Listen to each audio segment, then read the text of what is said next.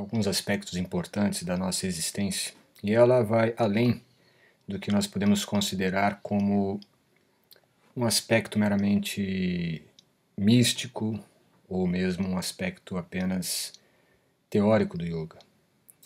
A ideia central por trás dos chakras é que a nossa anatomia, além da anatomia física, da anatomia corpórea, material do corpo denso, possui também uma natureza mais elementar. Uma natureza feita de energia, basicamente. E isto dá, então, base para a nossa existência em diferentes níveis de consciência, em diferentes níveis ou camadas de consciência. E aí nós podemos entender que nesta anatomia sutil, o nosso corpo, então, ele atua em diferentes dimensões. Podemos dizer que nós temos, então, a dimensão mais densa do próprio corpo e dos constituintes materiais densos, terra, fogo, ar, água, éter. E, a partir dele, nós vamos ter outros níveis, outras dimensões de consciência do mesmo ser, que vai, então, constituir níveis e frequências e mesmo vibrações diferentes. Porém, os elementos ainda físicos, os elementos materiais, eles continuam e eles estarão presentes com frequência e vibração em diferentes chakras. Nesse momento nós podemos observar que existe, como sinaliza aí nesta imagem, a frequência de pontos, vistos então como chakras. Existe uma ordem, existe uma regência desta energia que penetra, atravessa, transpassa e se expressa a partir do nosso corpo. Então, o nosso corpo, no nível mais sutil, no nível energético, ele é também, além de um receptor da energia, ele também é um transmissor de energia. Nós vemos ao redor uma certa camada de luz mais azulada, não é, ao redor, e esta luz, na verdade, ela representa o brilho corpóreo, né, a nossa aura, a aura do corpo humano.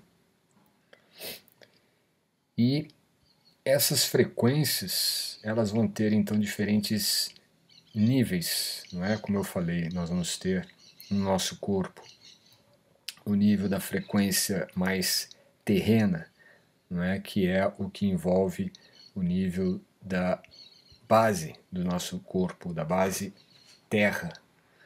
Então, mesmo os elementos materiais densos, né, que constituem, por exemplo, o peso do corpo, o peso da matéria, no elemento terra, ele está presente com mais frequência no Muladhara Chakra, que é o chakra da base da coluna. É o chakra que nós podemos visualizar aí na imagem. Ele é feito, então, basicamente de terra, mas nós vamos ter também o elemento água, representado já com uma frequência maior no Swadhisthana Chakra, que está posicionado abaixo do umbigo. Vamos ter também o elemento fogo no Manipur Chakra, que está acima do umbigo. Então aqui nós já temos 3 elementos presentes. Constituindo já o elemento ar, nós vamos ter o Anahata Chakra, na altura do coração. O espaço, representado pelo Vishuddha Chakra, na garganta, que também é chamado como o éter. Depois nós temos já a dimensão tanto da consciência, como também a dimensão psíquica, mental, principalmente do som, do mantra Om, vibrando no chakra, na altura da testa, na altura do ponto entre as sobrancelhas. Então nós temos o chakra básico, né, o chakra, o Muladhara, e que eles giram, eles têm em cada chakra uma rotação, cada chakra tem uma velocidade, cada chakra também é constituído de uma cor específica, devido ao constituinte material, né, o elemento material dele. E existem as pétalas, o número de pétalas, como nós vemos aqui, 4 pétalas demarcadas. São representações simbólicas, mas que têm uma expressão real, não é? Aqui nós temos, vou voltar um pouco, nós temos o Swadhisthana Chakra, já da cor laranja. Depois nós temos o Manipura Chakra, na cor amarela. O Anahata Chakra, na cor verde. O Vishuddha Chakra, na cor azul. O Agna Chakra, violeta.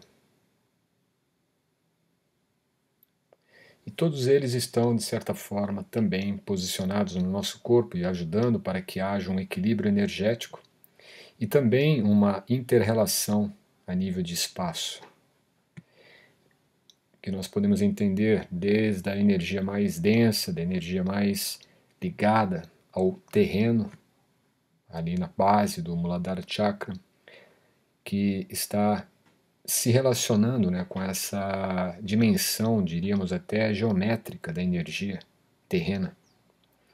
No topo, a partir do Agnya Chakra, entre as sobrancelhas, nós vemos então se desenhar uma outra geometria energética. Ela é um pouco mais estruturada, um pouco mais desenhada, né?